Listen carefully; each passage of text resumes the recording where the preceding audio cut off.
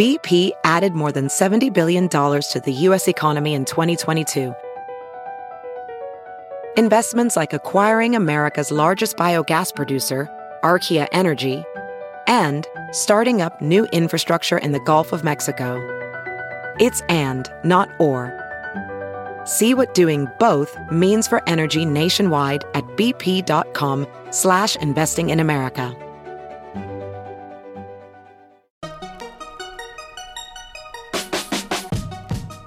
Welcome to the Tech Meme Ride Home for Wednesday, March 27th, 2019. I'm Brian McCullough. Today, the pioneers of modern AI win the Turing Award.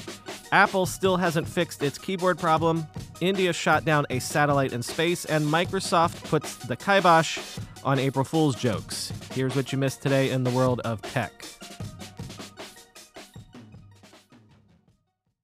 Three absolute titans of artificial intelligence, Geoffrey Hinton, Yann LeCun, and Yoshua Bengio, have been announced as the winners of the $1 million Turing Award for their work developing neural networks. If you're not familiar with the Turing Award, it was introduced in 1966, is administered by the Association for Computing Machinery, and is often called the Nobel Prize of Computing. If you're not familiar with the professors or their work on deep neural networks, quoting from the New York Times, over the past decade, the big idea nurtured by these researchers has reinvented the way technology is built, accelerating the development of face recognition services, talking digital assistants, warehouse robots, and self-driving cars. Dr. Hinton is now at Google, and Dr. LeCun works for Facebook. Dr. Bengio has inked deals with IBM and Microsoft. What we have seen is nothing short of a paradigm shift in the science, said Oren Etzonzi, the chief executive officer of the Allen Institute for Artificial Intelligence in Seattle and a prominent voice in the AI community. History turned their way, and I am in awe. Loosely modeled on the web of neurons in the human brain, a neural network is a complex mathematical system that can learn discrete tasks by analyzing vast amounts of data. By analyzing thousands of old phone calls, for example, it can learn to recognize spoken words. This allows many artificial intelligence technologies to progress at a rate that was not possible in the past.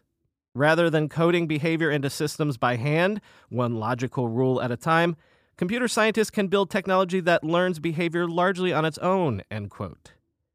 So basically, these gentlemen set up the modern world as it is rapidly becoming. If you've read the book, The Master Algorithm, then you'll know that theirs is actually an inspiring story. By the 80s and 90s, in the field of AI research, the idea of creating software that mimics the structures of the brain, that tries to do computing the way neurons in our brains do it, that had largely been discredited and abandoned.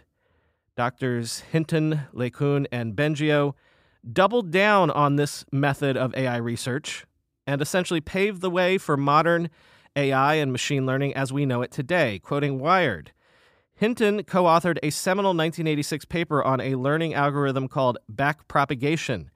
That algorithm, known as backprop, is at the heart of deep learning today, but back then the technology wouldn't quite come together. There was a blackout period between the mid-90s and the mid-2000s where essentially nobody but a few crazy people like us were working on neural nets, says LeCun. His contributions included ConvNets, invented neural network designs well-suited to images. He proved the concept by creating check-reading software for ATMs at Bell Labs. Bengio pioneered methods to apply deep learning to sequences such as speech and understanding text. But the wider world only caught on to deep learning early in this decade after researchers figured out how to harness the power of graphics processors, or GPUs. One crucial moment took place in 2012 when Hinton, then at the University of Toronto, and two grad students surprisingly won an annual contest for software that identifies objects in photos.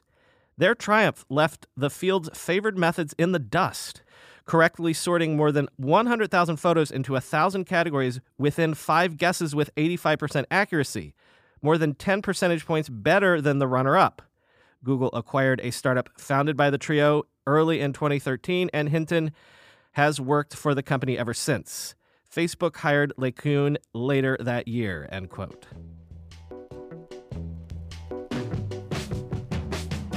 Google Podcasts is apparently auto-transcribing podcast episodes and using those transcripts as metadata to help listeners search for shows even if they don't know the show or the episode title or even when it was published, quoting from Android Police.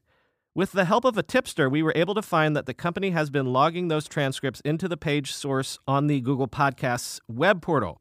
The transcripts appear in a section of the page source for the episode listing.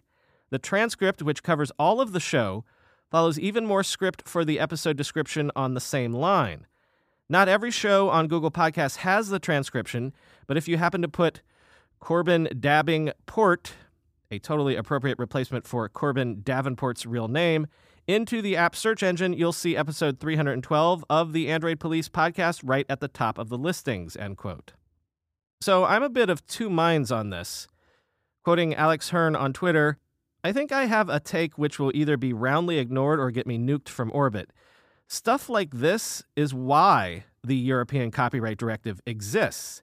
This is A, obviously cool and useful, but also B, something which would be obviously infringing if done by, say, me.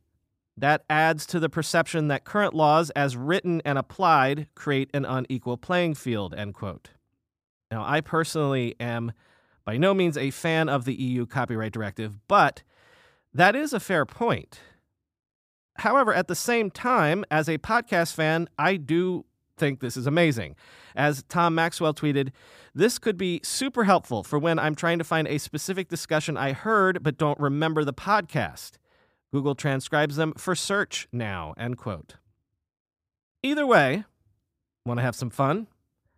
Let's test this out. So what I'm going to do is I'm going to come up with a string of 8 random words that I think we can safely assume have never been uttered in this order on any podcast in history. The words will be transom, mint, sponsor, hobby, secrecy, interact, evacuate, gadgetry. So I'm going to say them again in a second, hopefully clear enough for Google to transcribe. Then let's wait a couple days and see if all of you can find this episode in search. I'll put the words in the show notes. I guess you'll have to search in the exact order of the words if this is going to work at all. Okay, here we go. Transom, mint, sponsor, hobby, secrecy, interact, evacuate, gadgetry.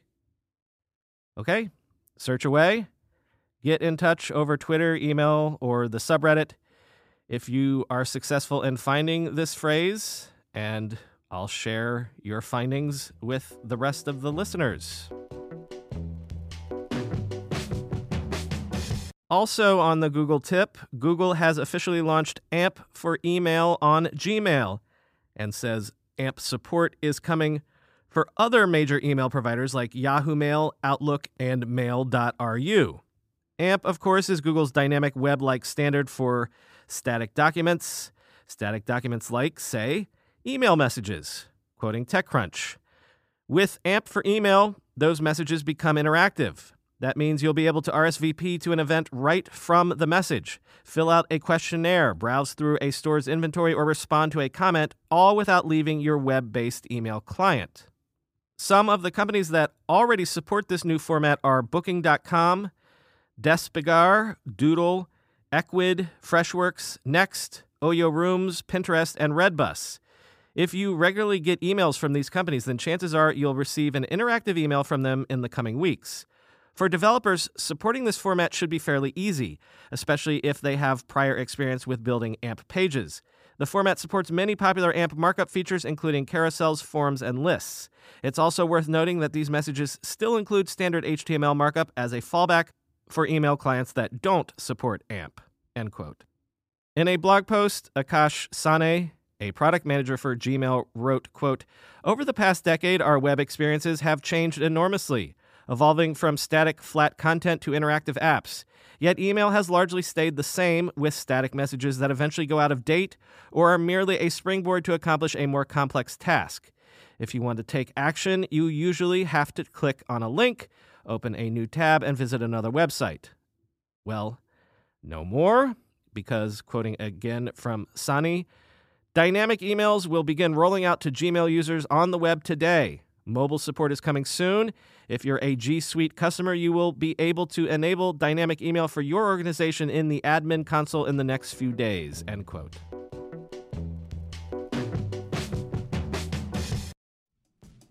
Guys, we don't have to choose between hair growth and our health. Nutrafol's drug-free whole-body approach promotes hair growth from within.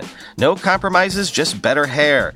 Nutrafol is the #1 dermatologist-recommended hair growth supplement brand with over 1 million people seeing thicker, stronger, faster-growing hair with less shedding. With Nutrafol, building a hair growth routine is simple. Purchase online, no prescription or doctor's visits required. Free shipping and automated deliveries ensure you'll never miss a day. See results in 3 to 6 months. While many supplements rely solely on ingredient studies, Nutrafol clinically tests final formulations to ensure their efficacy. In a clinical study, 84% of men showed improvement in their hair after 6 months taking Nutrafol's men's hair growth supplements. Take the first step to visibly thicker, healthier hair. For a limited time, Nutrafol is offering our listeners $10 off your first month subscription and free shipping when you go to Nutrafol.com/men and enter the promo code RIDEHOME. Find out why over 4,500 healthcare professionals and hairstylists recommend Nutrafol for healthier hair. Nutrafol.com/men, spelled Nutrafol.com/men, and enter promo code RIDEHOME. We're being sponsored today by a company on a product that longtime listeners know I have used for years and cannot live or at least work without it. 1Password. 1Password combines industry-leading security with award-winning design to bring private, secure, and user-friendly password management to everyone. Companies lose hours every day just from employees forgetting and resetting passwords. A single data breach costs millions of dollars. 1Password secures every sign-in to save you time and money, any device, anytime. 1Password lets you securely switch between iPhone, Android, Mac, and PC with convenient features like autofill for quick sign-ins. All you have to remember is the one strong account password that protects everything else. Your logins, your credit cards, secure notes, or the office Wi-Fi password. 1Password generates as many strong, unique passwords as you need and securely stores them in an encrypted vault that only you have access to. I started using 1Password, a decade ago? Join me and over 100,000 businesses on board the 1Password bandwagon. Because right now, my listeners get a free 2-week trial at 1password.com/ride. That's 2 free weeks at the number 1, the word password, all one word, .com/ride. 1password.com/ride. So this is a segment about a piece that's not really news, but it was what everyone was talking about this morning. So I kind of feel the need to at least mention it. Everyone was chattering today about Joanna Stern's piece in the Wall Street Journal about how 3 generations later, Apple still hasn't fixed its MacBook keyboard problem. Read the piece because it is actually really clever how she wrote it. But also, again, there's not much news here, really. It's just the same bizarre fact that keyboards were not a technology that was broken, and then Apple went and sacrificed them on the altar of thin and light, and now there's no way I'm ever going to upgrade my MacBook Pro as long as those stupid butterfly keys exist. I'll go to a Surface if I have to, which actually I'm tempted to do anyway.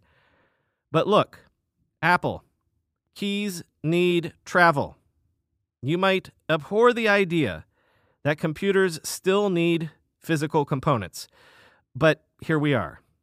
Quoting Joanna's conclusion to the piece, "This is the experience after 3 attempts at this keyboard design.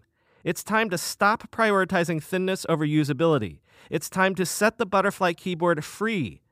Let it fly far, far away," end quote. Some stories now relating to things we've discussed on weekend episodes recently, not for funsies, but legitimately because they all came across my transom today, serendipitously. First, the FTC announced yesterday that it has launched a broad inquiry into the privacy practices of internet service providers. The FTC is ordering 7 major ISPs, including AT&T, T-Mobile, Xfinity, and Verizon, to provide info about how they handle and maybe sell consumer data.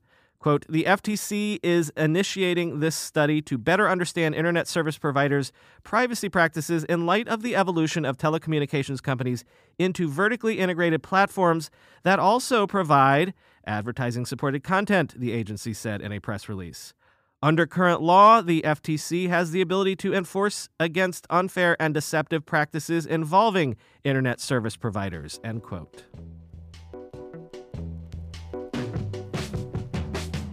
And the New York Police Department has apparently developed Patternizer, an AI-based system to track crimes and spot patterns using police data.